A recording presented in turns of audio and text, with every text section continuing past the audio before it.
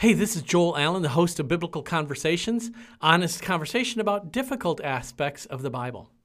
Biblical Conversations is an invitation to a new way of thinking about Scripture. Typically, we come to Scripture looking for answers or to find wisdom, the Word of the Lord, or to find insight into the human condition. And while those are great questions to ask of Scripture, this podcast is about a new way of thinking about the Bible, a new way of looking at Scripture as an extended series of conversations, biblical conversations, conversations that are often in conflict and just as often finding conflict resolution. The Bible, like Jesus himself, is fully human and fully divine. And here we're going to explore the human side of this equation as a portal to deeper appreciation and deeper insight into the Bible as the very Word of God. The Bible was written by many different people with different ideas and different agendas.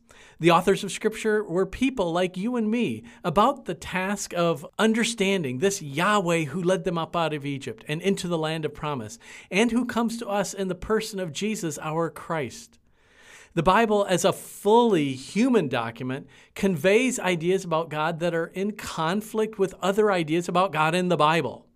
The Bible is a human story about how these ancient people of faith with conflicting notions and competing understandings learned how to resolve conflicts and develop communities built on shalom.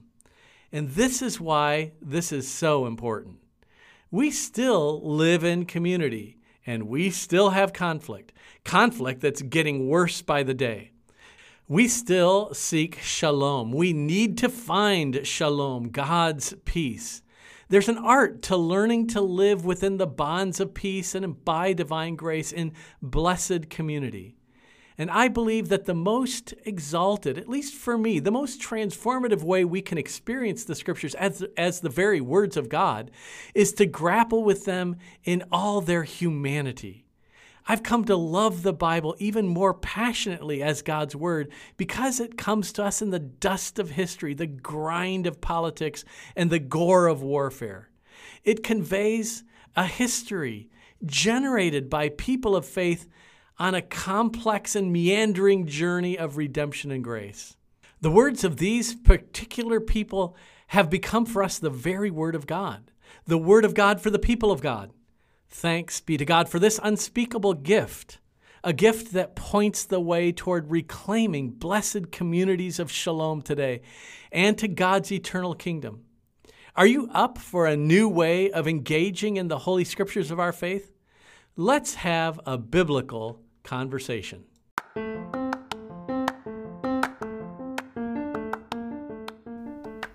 Hello, my name is Joel Allen, and I'm the host of this podcast called Biblical Conversations. Biblical Conversations is an honest conversation about the difficult aspects of the Bible with a goal toward developing understanding that leads to enriched faith and deepened discipleship. This particular episode is called Wisdom and the Art of Biblical Compromise. In this episode, we'll explore a conversation or a debate that's clearly going on in the Bible, or I should say, I believe is going on in the Bible. It may not be clear to others, and hopefully it will be clear to you by the time we're done. But this is a discussion about a debate that's going on in the Bible itself as to whether or not it's appropriate for people who are committed to the Yahweh of ancient Israel, the Yahweh who led our ancestors out of Egypt, who are people who are committed to this covenantal God who requires their full allegiance. Is it appropriate for these same people to also read and incorporate in their understanding of God a non-Israelite wisdom literature? Some people in ancient Israel seem to be very open to this, and other people seem to think it was absolutely wrong. I think you'll find both sides of this debate represented in the pages of sacred Scripture itself, along with a creative resolution. I'm going to go over the basic material first, and then we'll include or join into this conversation my friends Adam and Brandon so that we can have a three-way conversation about this issue. I hope you enjoy this episode. I hope you subscribe to it, and I'd be very honored if you would recommend this to others. So this is Wisdom and the Art of Biblical Compromise. Before we move forward into the material that I'd like to present, I'd like to provide a word of explanation. I've changed the way I'm planning on laying these podcasts out. I had been planning on publishing them on a monthly basis and doing fairly extensive recordings, up to an hour on the topic. And I've learned more about how best to do this. I listened to a podcast about doing podcasts, and in that podcast, they strongly urge you to do a weekly or a very regular publication. It's just easier for people to follow if it's a regular thing, and to do shorter episodes. So I thought what I would do is break things up into units. And so I'm going to start publishing these podcasts in units. And in this case, I will publish this section, which is fairly long, and then the interview that I do, which is coming up in a few days. I'm planning on recording that interview, but I'm going to go ahead and publish this now. And so in the future, these are going to be published in units. Rather than one long public podcast on a monthly basis, I'm going to be publishing several on a weekly or thereabouts basis. So there'll be more podcasts with shorter discussions, topics, and then a little bit more review at the beginning of the second, third, and fourth edition. So the long and the short of it is, in the future or from here on out, I'm going to be publishing these. The same topic will be published in several different units. And so I'm publishing this as a unit, and then I'll publish my conversation, which I'm going to record in a few days with Adam and Brandon. I'll publish that in either one unit or two. And so the first few podcasts are long, extensive things, but from here on out they're going to be shorter with, say, one topic. Podcast 1, 2, 3, maybe 4 on that topic, then move on to another topic, podcast 1, 2, 3, 4. And so that's the way that will work out. And I just want to give you a heads up.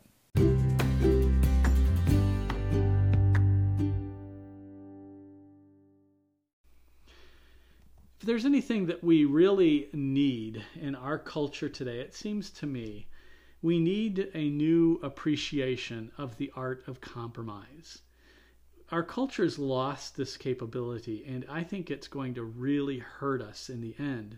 We need to learn the art of thinking in the middle and compromising with people that have different opinions, to be able to listen to what someone else says with whom you have a strikingly different opinion, and finding what you can agree with the good in what the other person is saying, and to learn to think from the middle.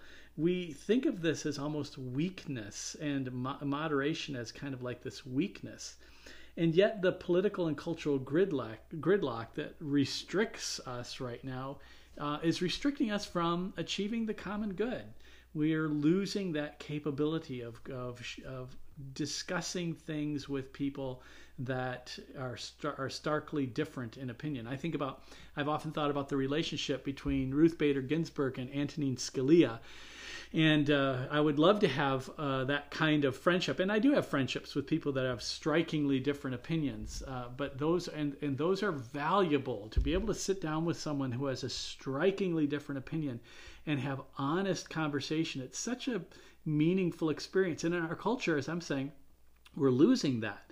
We think of moderation as weakness, as I said, and moderation doesn't generate the useful sound bites that we're sometimes looking for. I think of a little meme that I've often seen that says, it's a sign, like people protesting, and on the sign it says, "What do we want? Moderation. When do we want it? In a reasonable time frame."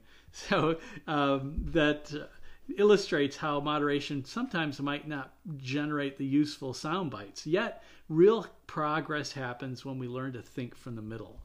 And the Bible actually provides some beautiful examples of people that learn to think from the middle. It's not the way we typically think about the Bible. We think about the Bible as reflecting thou shalts and thou shalt nots as the kind of core of the Hebrew Scriptures.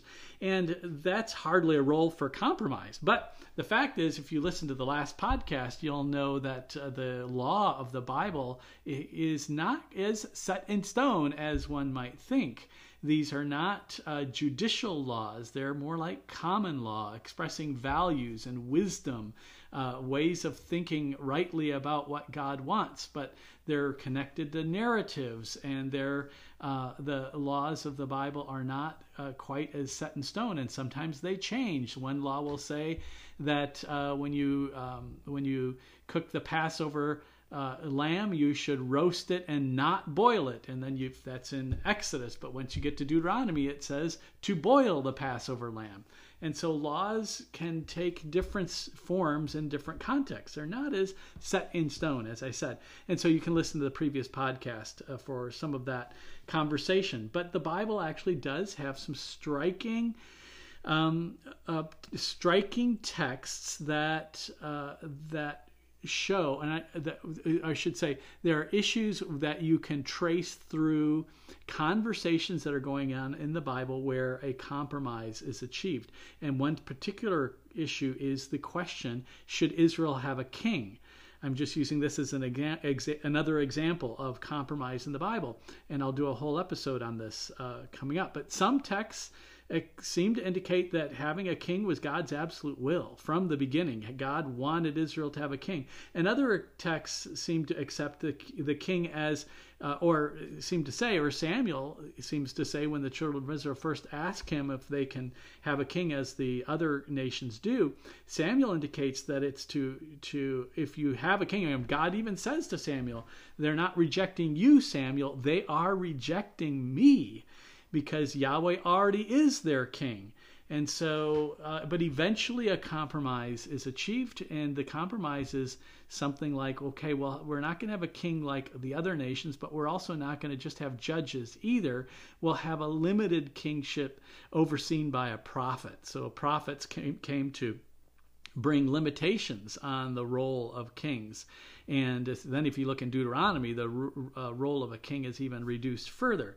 So this is a unique compromise in the ancient world. There's no other nation that develops a limited kingship like this. Kings in the ancient world had absolute power, but in Israel, they're limited by the prophet and by the law. And so that's a compromise.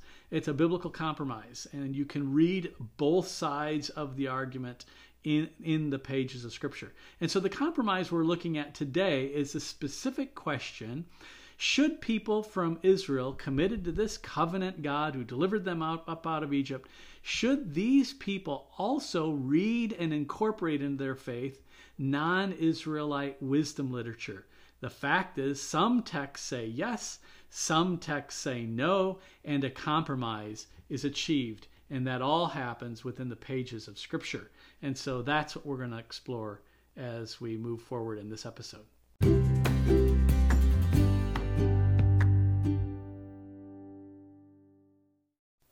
So what was this wisdom tradition? The wisdom tradition was associated with the scribal schools of the ancient world. So every advanced culture in the ancient world would have had a school of scribes. If you were of the noble class of the ancient world, you would need to communicate with other people, with people from other regions, or within your domain, you would need to communicate. And so you would develop a group of people that knew how to read and write. That was a very specialized knowledge. Very few people in the ancient world knew how to read and write. You might even be an emperor and not know how to read or write. But you would have scribes that would do that for you. And it was specialized knowledge, and these were very highly advanced people that lived at the upper echelon of society, and that they knew how to do this especially important task. These scribal schools developed understanding that about life in general that they collected. So, and associated with these scribal schools were a group of sayings that they would pass around to each other that became a whole body of literature on how to live a good life and how to advance in the court, how to be a kind of person that knows how to behave in front of a king or a regional emperor or powerful person, how to behave before them so that you could advance and avoid suffering, and so that you could advance in the court. And so the scribes collected this kind of wisdom, and it was also associated with families, because families would teach this to their children so that they could be a success. And so the literature was kind of like the kind of business literature that you might read about how to become a personal success, how to make friends and influence people, that type of literature. So they're asking, how can we flourish in our humanity? They assume that the world is understandable and manageable for our benefit. And so this literature has these assumptions baked into it, that the world makes sense, that it's got some patterns and principles that make sense, and that you can operate in it so that you advance in this world. And it tends to have what you could call a creation theology. In other words, they believe that the world was created by a wise and good God or gods, and that it was you could understand the principles by which God created the world, and God baked this wisdom into it. And when you understand it, you can cooperate with these basic structures of life so that you do well and so that you advance in the world. And one Egyptian example of wisdom literature is the instruction of Amenemope, which we'll talk more about later. But in that literature, Amenemope speaks, he's a scribe, and he's writing to his own son, actually about the time of King Solomon that this was written. And he talks about both the two gods that he refers to are Ra and Thoth. But often he'll just talk about the God, and most often he just talks about the God. And the God is a God of perfection, and a God of the judge, the God that wants us to live a life of humility.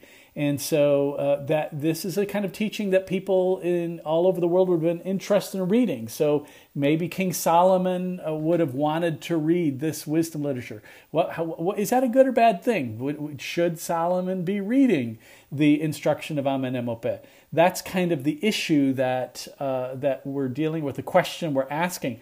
And so just to continue talking about the wisdom literature in general, I'm going to summarize a little bit of the introduction to the book of Proverbs in the Common English Bible, Study Bible.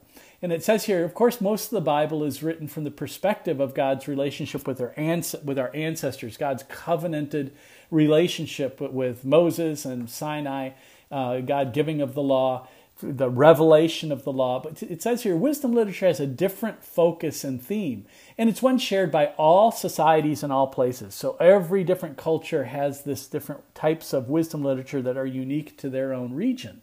And so the concern in this type of literature, this genre of literature, is the human struggle to find answers to age-old questions of life that are basic questions. They're not unique to any group of people. Everybody's asking these questions. And those questions would be, what is the place of each of us within the greater scheme of life? How do we handle the countless relationships that we experience in life? How do we understand what appears to us as unjust suffering?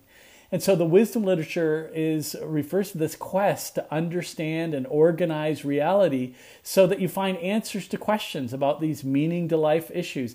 And you pass that information on from one generation to another. That's a key to it.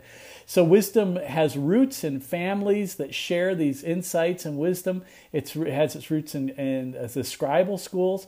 And as societies become more structured, this wisdom makes its way from one family group to a national level and even religious systems. And that over the centuries, people saw countless patterns of cause and effect in everything of life, and they tried to understand those so that they could cooperate with them to get the best benefit and to avoid pain. So these beliefs led to the belief that the gods had set up a basic order that controls human life, and that our job is to understand and maintain that order, or else there's going to be chaos. So wisdom is an attempt to kind of struggle with the stuff of life, really, in order to bring about order and to avoid chaos. And so the wisdom of the ancient Near East, and every culture had their wisdom literature, tried to define the good created order and tried to find times in human history that could be understood as where you could learn lessons about how to order things so that you bring about good and not bad. So wisdom is a way of thinking about shaping reality. It includes ideas that people in a society share and what they expect from life. And the wisdom writers tried to put the world into categories and groups to measure human actions and to evaluate the status of life events and trends, and so that they could recommend a certain way of living. And so this literature becomes a particular style or genre of literature with a particular view of reality that used to structure human society. And the book of Proverbs is a part of that genre. It presents a common way of or view of life that looks to wisdom as a way of ordering the paths of life to bring about good and blessing and to avoid curse. So you're to act wisely, you're to live in harmony with others, you're to obey God's commands, you're to be sensitive about others and to be caring toward those who are less fortunate. And so in Proverbs 3, verses 14 through 18, it talks about wisdom, and it refers to wisdom as a her here, because wisdom is feminine, and also because wisdom is depicted here as a woman calling the simple to follow her ways. And she says, "For wisdom's good profit is better than getting silver. Her return is better than fine gold. Wisdom is far more precious than rubies. None of the things you can desire are to be compared to her. Length of days are in her right hand, and in her left hand are riches and honor. Her ways are the ways of pleasantness. All her paths are peace. She is a tree of life to all who lay hold of her. Happy is everyone who retains her." So wisdom is described here as a tree of life, which is very interesting as we move forward.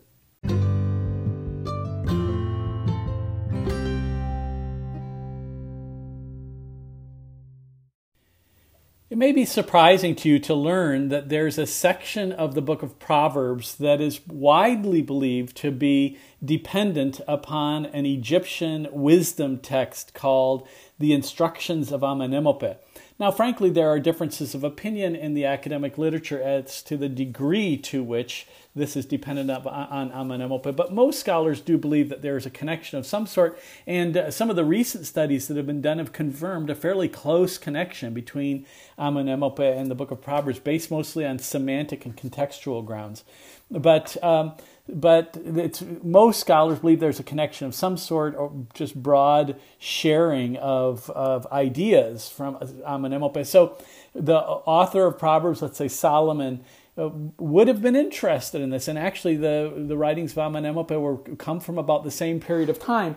And so Solomon would have been, as an international person of international fame and wisdom, would have definitely been interested in knowing what the Egyptians were saying up there about their understanding of success and how to make it in the world. So this section of Proverbs is Proverbs 22:17 through 24:22. So Proverbs 22:17 through Proverbs 24:22. And let me read a section of the instruction. I'll read chapter 1, actually, which is only a few lines, but chapter 1 of the instruction of Amenemope. So what I'm reading right now is Egyptian wisdom literature. "Listen to what I say. Learn my words by heart. Prosperity comes to those who keep my words in their hearts. Poverty comes to those who discard them. Enshrine my words in your souls. Lock them away in your hearts. When the words of fools blow like a storm, the words of the wise will hold like an anchor. Live your lives with my words in your heart, and you will live your lives with success. My words are a handbook for life on earth. My words will bring your body to life." Almost a resurrection claim there, isn't it? So my words will bring your body to life. Now, what's interesting is that earlier literature, wisdom literature from Egypt, was even more over the top in promising success to those who followed the teachings, even more over the top than the sayings of Amenemope. Amenemope seems to tone it down by emphasizing more than other wisdom teachers the value of inner peace that comes through the acceptance of faith. This is kind of Amenemope's focus. He believes that he makes a big distinction between silent men and heated men. Silent men are those who kind of take life as it comes and don't try to push themselves on others, don't try to draw attention to themselves. Heated men are people that are alpha males that are ready for a fight and push their way through the world. And Amenemope claims that contrary to expectations, It's the quiet ones who will advance in this life. And Amenemope talks a lot about God or the gods. When he talks about gods by name, it's Re or Thoth. Thoth is a human body with an ibex head. But usually Amenemope just talks about the God. And sometimes it gets translated the divine counsel. But it almost is like he talks almost like he's a monotheist, and he talks about the God in most instances. And his concept of the God is very much emphasizes God's perfection, the absolute moral perfection of this God. It emphasizes the God as a judge, a provider, and more than anything, he emphasizes the God as this moral standard. In other words, he believes what he's claiming is that his teachings provide a moral standard for life.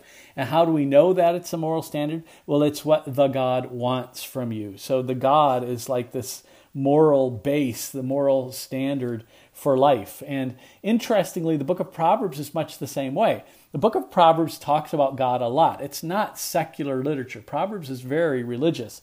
It refers to God, to Yahweh, I think 88 times. But in Proverbs, Proverbs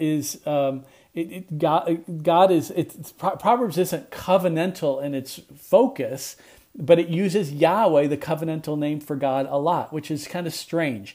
Proverbs, as I said, uses the name Yahweh for God 88 times, but it doesn't talk about the covenant at all. Never mentions the covenant, Mount Sinai, Moses, Ten Commandments. None of that is mentioned, but it always talks about like the focuses on creation and looking at the life through the perspective of wisdom that can be attained by studying the world closely. Like, behold the ants. You study ants and you'll know how Yahweh wants you to live.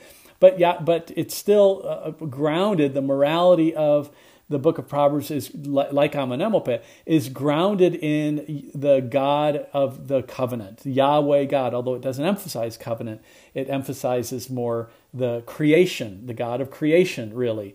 And so God is the objective reality that provides the religious background for right and wrong for both Amenemope and Proverbs.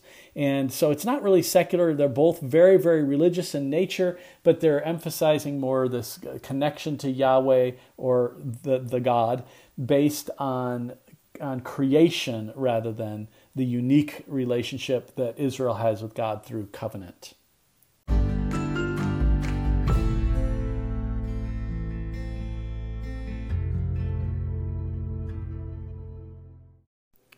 Let's talk for a while about the anti-wisdom vibe that seems to be out there in the ancient world. In other words, there are a lot of passages in the Bible that seem to be very excited and thrilled about this wisdom tradition.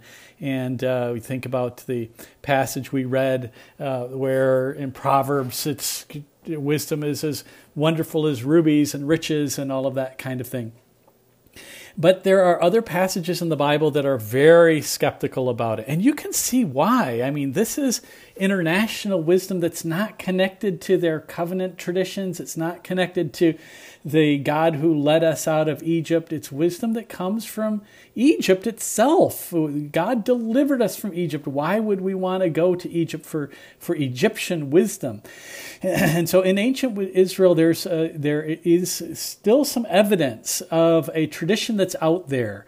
Remember this against wisdom literature. Remember, this is a podcast called Biblical Conversations, and we're looking at places where there are conversations within the Bible itself, different sides of an opinion, where there's an argument about something. And there does seem to be an argument in the Bible against wisdom literature. In other words, there are places in the Bible that are arguing that God doesn't want us to read this. God doesn't want us to know this wisdom because it's not our wisdom. It's the wisdom of Egypt and Babylon. And that's not what God wants for us. And the surprising place where we encounter this wisdom, anti-wisdom tradition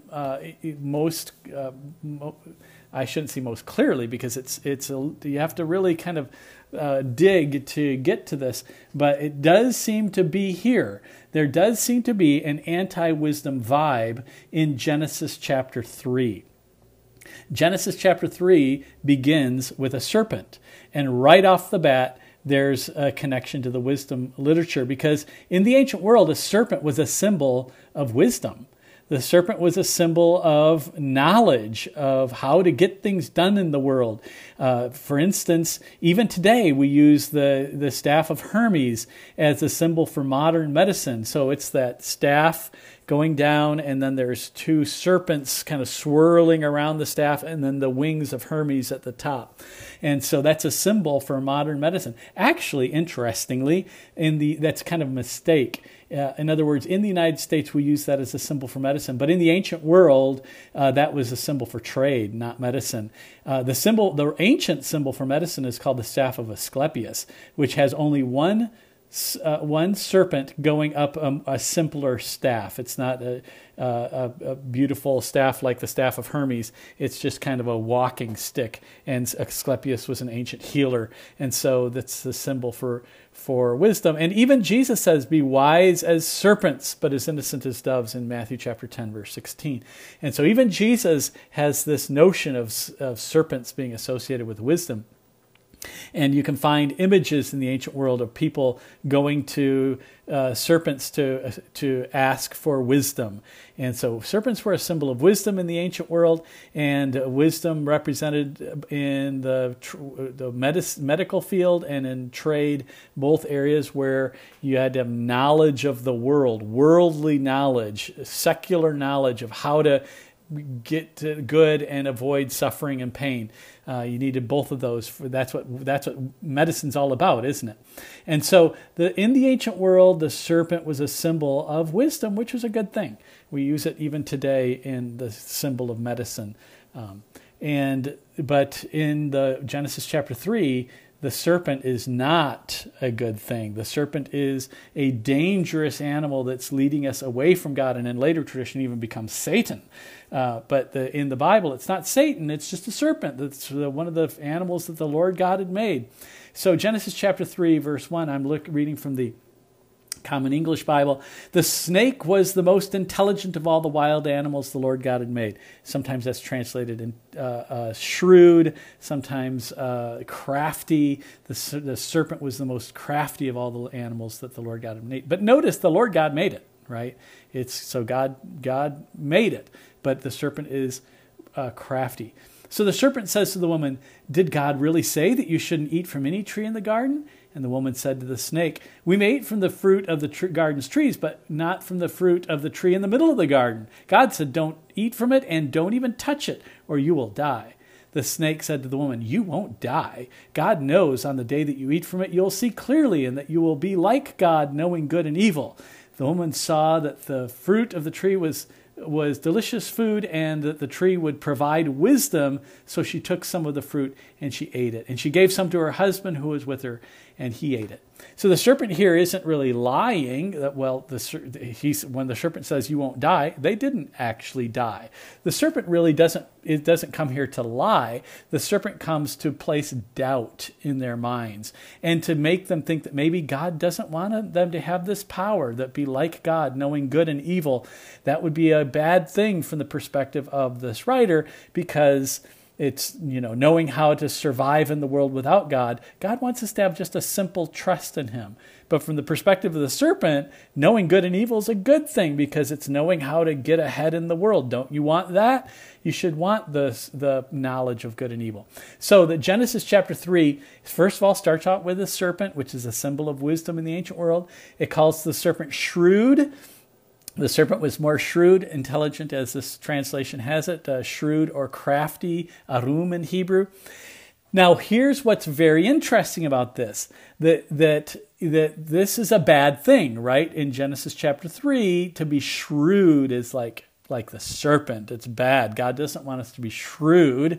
And yet, in Proverbs chapter 1, verse 4, it says the point of Proverbs is to teach shrewdness to the simple. Would you believe it's the same word? So in Genesis chapter 3, this wisdom is a wisdom of shrewdness, which is a bad thing.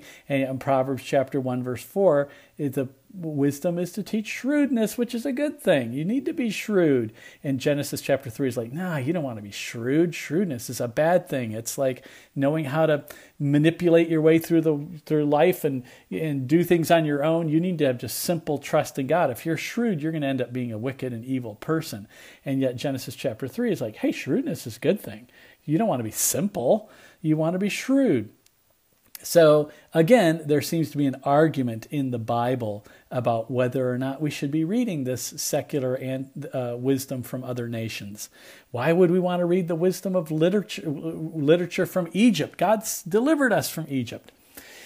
Now, then the whole name of the trees is important. Remember, we already saw that wisdom was talked about in Proverbs chapter 3 as the tree of life.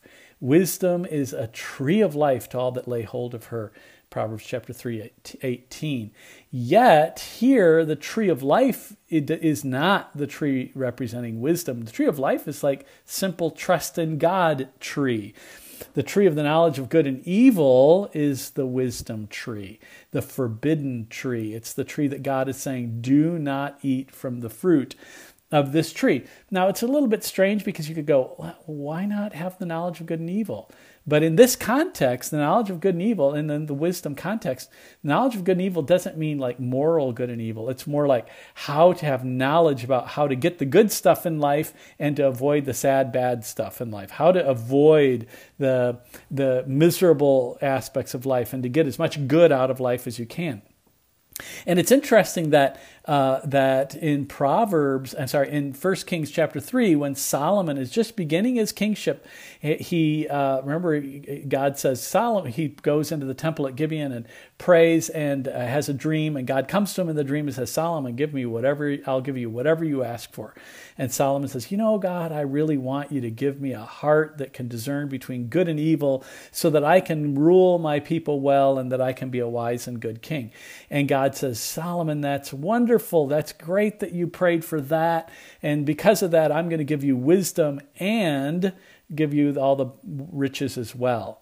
And so in that context, Solomon is praying for the knowledge of good and evil. That's what he's asking God for. He wants to have the knowledge of good and evil. And Solomon, of course, represents the wisdom tradition. He's praying for the knowledge of good and evil. And yet, in Genesis chapter 3, the tree is the tree of the knowledge of good and evil, as if it's something that's forbidden. You should not ask God for that. You shouldn't imbibe of the tree. You shouldn't eat for the fruit of the tree of knowledge of good and evil. And yet in 1 Kings chapter 3, Solomon is praying for, it's like Solomon in 1 Kings chapter 3, Solomon's praying for the fruit of the knowledge of good and evil. He's praying for that fruit, the very fruit that God is telling them not to eat.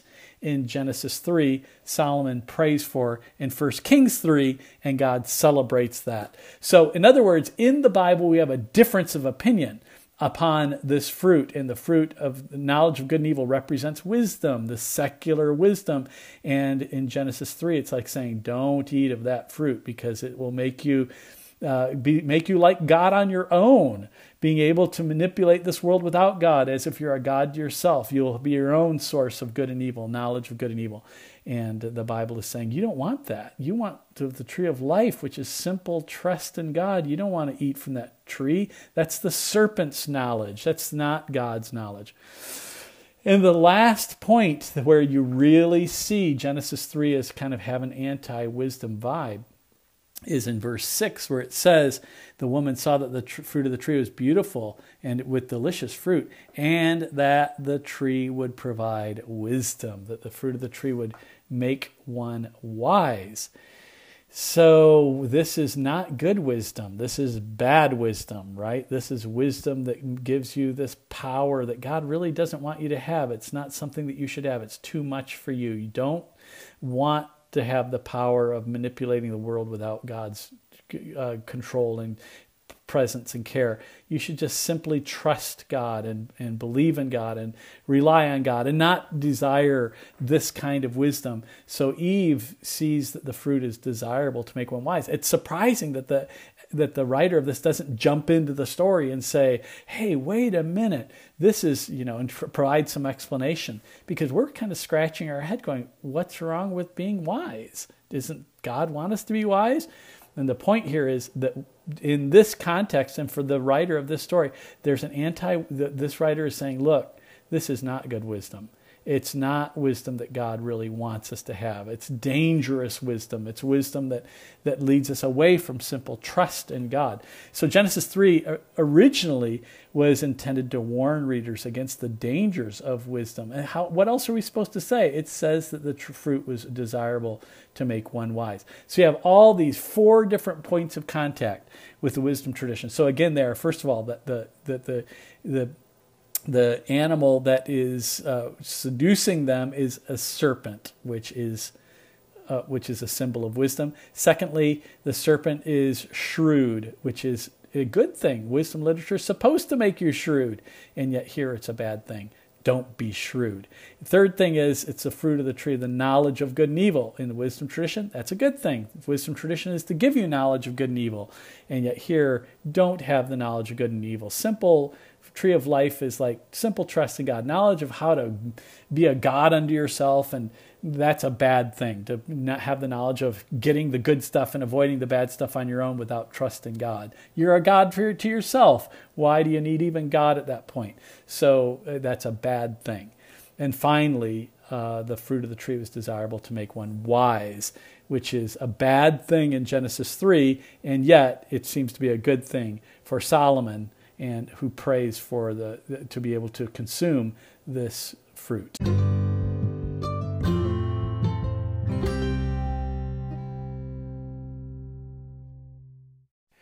There's another passage of Scripture that seems to have an anti-wisdom theme, and that is Job chapter 28. The book of Job and the book of Ecclesiastes, even though they're technically wisdom literature, both have this theme, or both of them as bodies of literature ask hard questions of the wisdom tradition. But in the middle of the book of Job, there's an independent chapter that seems to be particularly anti-wisdom, or that is really fundamentally challenging some of the basic ideas that are out there in the wisdom world. Remember, the wisdom literature is built on this assumption that the world can be understood and studied, that you can study the world and really learn from it wisdom as to how we ought to live our lives in this world. And so the book of the chapter 28 in the book of Job is an independent chapter. It doesn't seem to be connected to the rest of the book. It seems to be dropped here or inserted here. It doesn't say at the beginning it's by Job, or that Job spoke these words, or the Lord spoke these words. It just is a poem that is inserted here in chapter 28 for some reason. And it starts out with a celebration, really, of the expertise that humans have developed in mining. And it talks about that mines can be developed where we have a sure source of silver, a place where gold is refined. Iron, it says in 28:2, is taken from the earth. Rock is smelted into copper. Humans have put an end to darkness. They dig for ore to the farthest depths, into stone in utter darkness. So they can take these lights and go down to these dark places and discover precious metals and produce great wealth. And so it celebrates that. And then in verse 12, it says, but wisdom, where can it be found? Where is the place of understanding? And it poses these two words back to back several times, wisdom, chokhmah, and understanding, bina. And it places them together repeatedly. Wisdom, where can it be found? Where is the place of understanding? Humankind doesn't know its value. It isn't found in the land of the living. So you'd think that you could study the world and figure out how you ought to live, and yet humankind doesn't really even know its value. It's not found in the land of the living. You can't just study the world that's around you and figure out how you ought to live, what the rights and wrongs of life are. It says, deep says, it's not with me, and the sea says, not alongside me. So in other words, the deep itself is like imagined to speak here and saying, You can't find wisdom by coming down into this mind. You can go into the mind with all the lights you want in the world, but you can't find wisdom down there, not the kind of wisdom that tells you how you ought to live. And the sea is the same way. You can go in the ocean and search all you want, but you can't find wisdom there. And then it kind of makes a shift in verse 15, where it says it can't be bought. Wisdom can't be bought with gold. So you can get all this wealth by mining, but you can't use that wealth to purchase wisdom. It can't be done. So verse 20, again, you see wisdom and understanding together. But wisdom, where does she come from? Where is the place of understanding? So Chokhmah and Bina, again, side by side. She's hidden from the eyes of all the living, concealed from birds of the air. So wisdom teachers believe that that it wasn't concealed from the eyes of the living.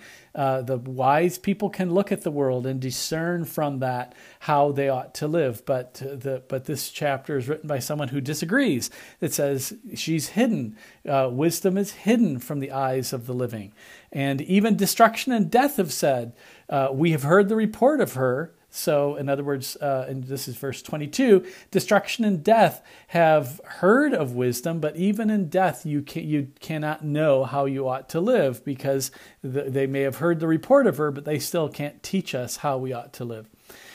And then in verse 23, there's a shift in theme from human lack of wisdom to God's ownership of wisdom and complete control of wisdom. So verse 23 says, God understands her way. He knows her place, for he looks to the ends of the earth and surveys everything beneath the heavens in order to weigh the wind and to prepare a measure for waters, when he made a decree for the rain and a path for thunderbolts. Then he observed it, which would be wisdom. He spoke of it. He established it. He searched it out. And he said to humankind, or Adam, he said to humankind, and I'm using the Common English Bible here, he said, so God spoke to humankind, look, the fear of the Lord is Chokhmah, turning from evil is Bina. The wisdom and understanding are the fear of the Lord and turning from evil. But it doesn't come from studying the universe and searching it out and using all this knowledge that you can gain. It comes from the Lord knowing it and speaking it to us. God is the source of understanding, and God says, no, I know what's right and wrong, and you're going to have to hear it from me. You can't go figure this out on your own. Again, that would be like the tree of life. That would be, the tree of the knowledge of good and evil. That's like you are your own basis for knowing good and evil, and you're always going to make the wrong choice if you try to figure that out on your own. You have to come to me for that, and I'm telling you what you ought to know, and here's what you need to know. The fear of the Lord is wisdom, and turning from evil is understanding. And so this is challenging the very roots of the wisdom tradition. Interestingly, it also, this language, the fear of the Lord is wisdom and turning from evil is understanding, is exactly the way it describes Job right at the very beginning of the book. It says he feared God and avoided evil. And so Job is a person who has wisdom. So even though Job is completely distraught at this point and completely befuddled and doesn't understand what's going on, he's described by chapter 28, and this may be the point of the chapter here. Even though Job doesn't know what's going on, still he's living a life of wisdom. Even though he's completely distraught, he's living a life of understanding. And so it seems to have this message that there's a wisdom and an understanding that has value and that is the way you ought to live, even if you're suffering. So wisdom, it seems to be saying, has an intrinsic value. And you can't get this knowledge from studying the world. It can only be told to us by God. Wisdom has an intrinsic value. Even if you're suffering, you ought to be wise. The wisdom of God is not instrumental like other wisdom teachers would say. So here's how it's anti-wisdom. Other wisdom teachers would say, and this is in the book of Proverbs, right? That if you live this life and if you live a life of wisdom and understanding that I can teach you, then your life will be blessed. Your life will be freed from any kind of suffering and sorrow and chaos. You'll live a life of order and blessing. And especially remember the introduction, the first chapter to the instruction of Amenemope. It really makes that claim. But that claim is also made in the book of Proverbs. That Proverbs claims to be able to give you a life of blessing if you live according to wisdom. And here it's saying, look, Job was a perfectly wise man, even though he was suffering. So wisdom isn't just instrumental like other wisdom teachers might think. It's not instrumental. It's not just something to get you the good life. That's not the point of wisdom. Wisdom has an intrinsic value that's worth having even if you're suffering. So here it describes this person that describes wisdom. And you can only get this from God. You can't get this from studying the world. Only God can give you this kind of deep knowledge that will abide with you even if you're suffering. And so the message is anti-wisdom in that it's saying you can't get this knowledge from the world, though you can study it all you want. God has to speak this to you. And the wisdom teachers are teaching you that the wisdom of God is instrumental. It's to get you stuff, to get you a good life. But I'm telling you, it's saying that the wisdom that God has, that we've spoken to us by God, is not instrumental. It goes to the very nature of things. It's intrinsic in the wisdom itself. So there is wisdom out there, but it's wisdom that has to be given to us by God. It can't be something that you just figure out on your own. So again, even though it's talking about wisdom and the goodness of Chokhmah and Binah, it's challenging the very basic structures of the wisdom tradition that's out there and accepted in the ancient world at this time.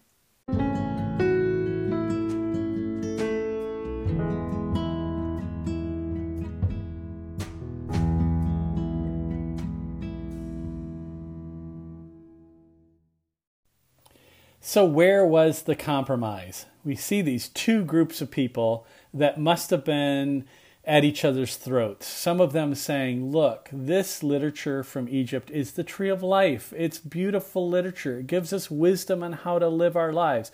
And other people would say, but it's the literature of Re and Thoth, the gods of Egypt. Why would you want to read their literature? We are people of Moses. We are people of the covenant. We are people of Yahweh. How would you want to read that literature? It's like eating of the tree of the knowledge of good and evil. It's like being a source of a god unto yourself. Why would you want that? That's the message of the serpent. That's not the tree of life. That's the tree of the knowledge of good and evil. And so there's this debate that must have been going on. And where was the compromise? The compromise must have come in the new emphasis that is in the book of Proverbs, as opposed to finding it in what we find in other wisdom literature from other nations. A strong emphasis right at the beginning in the fear of the Lord, of Yahweh. I mentioned before that the book of Proverbs uses the name Yahweh 88 times.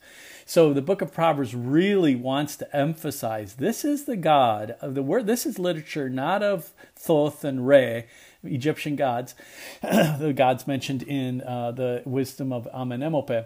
This is the literature of Yahweh, and we're going to start out by reminding everybody that it's the fear of Yahweh that's the beginning of true knowledge. If you want true knowledge, that's where it starts. We're going to really emphasize Yahweh's role in this, and the fear of Yahweh as the beginning of knowledge.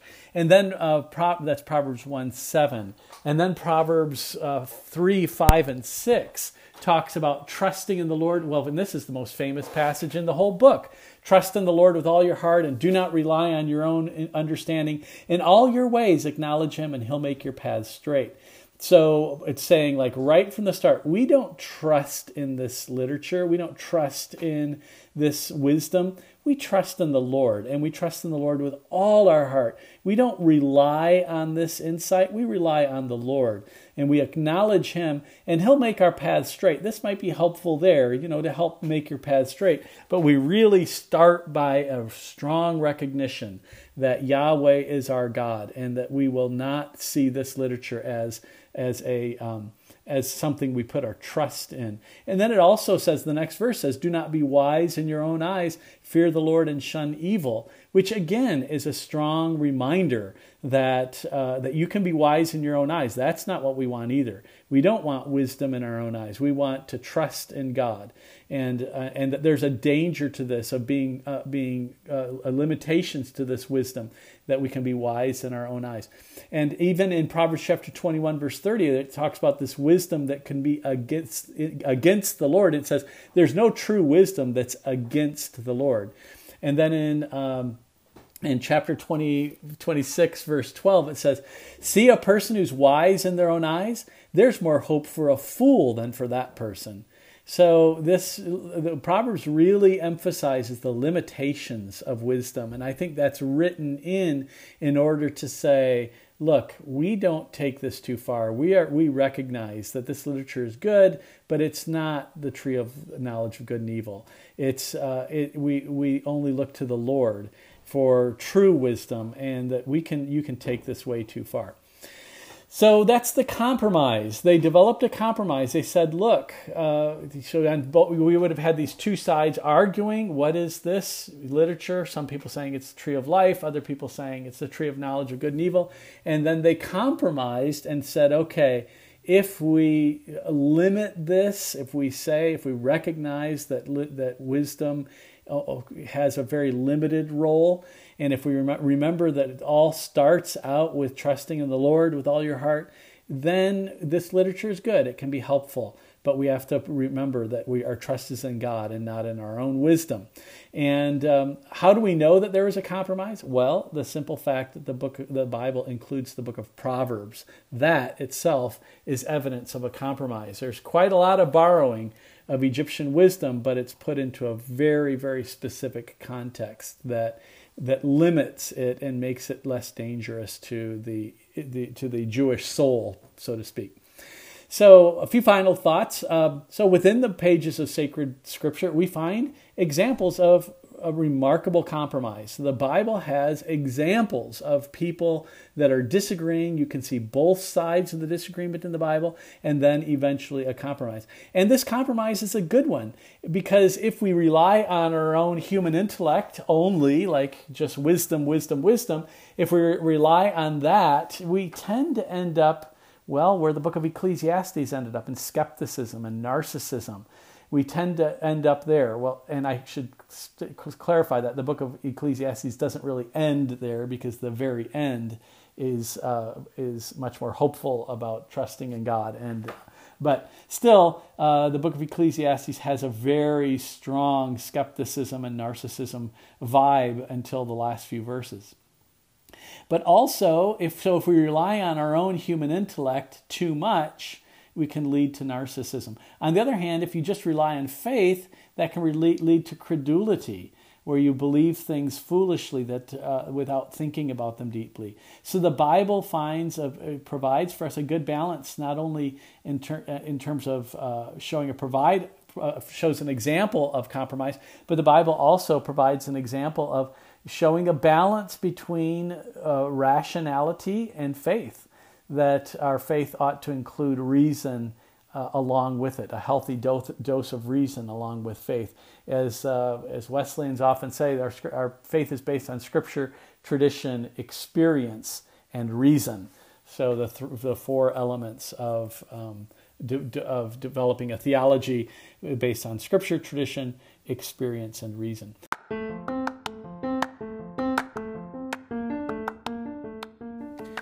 So there we are. I hope you enjoyed that conversation on the question of wisdom in ancient Israel, and the debate that was going on, and the way they were able to attain a compromise and find a compromise solution that worked for everyone.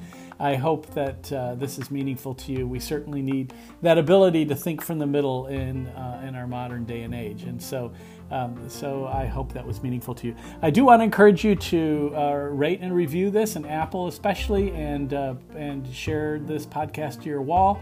And I hope it's meaningful to you and that you will share it with others. Also, just want to remind you, as we said at the very beginning, that my conversation with Adam and Brandon will come next in the next episodes. I don't know, depending on how the recording goes. We'll either do 2 more episodes or 1 with their conversation with them. Also, I'm going to add an episode coming up with a conversation with Carl Kroger again. You might remember Carl Kroger was one of our participants in the conversation about the 3 versions of the 10 Commandments. And Carl told me the other day, I'm really interested in the episode you did on intergenerational punishment. And so he said, I really think I have some things that I'd like to participate in that. And so I thought, well, we'll just do a whole episode with Carl, depending again on how much material we have. We'll do a whole episode on Carl's perspective on the issue of intergenerational punishment. And as you might remember, that I only had a conversation with Adam on that topic. And so we'll fill that out with another episode of kind of filling out that topic. So again, please rate and review, post this to your wall, invite friends to listen to biblical conversations, and remember that the Word of God is for the people of God. Thanks be to God.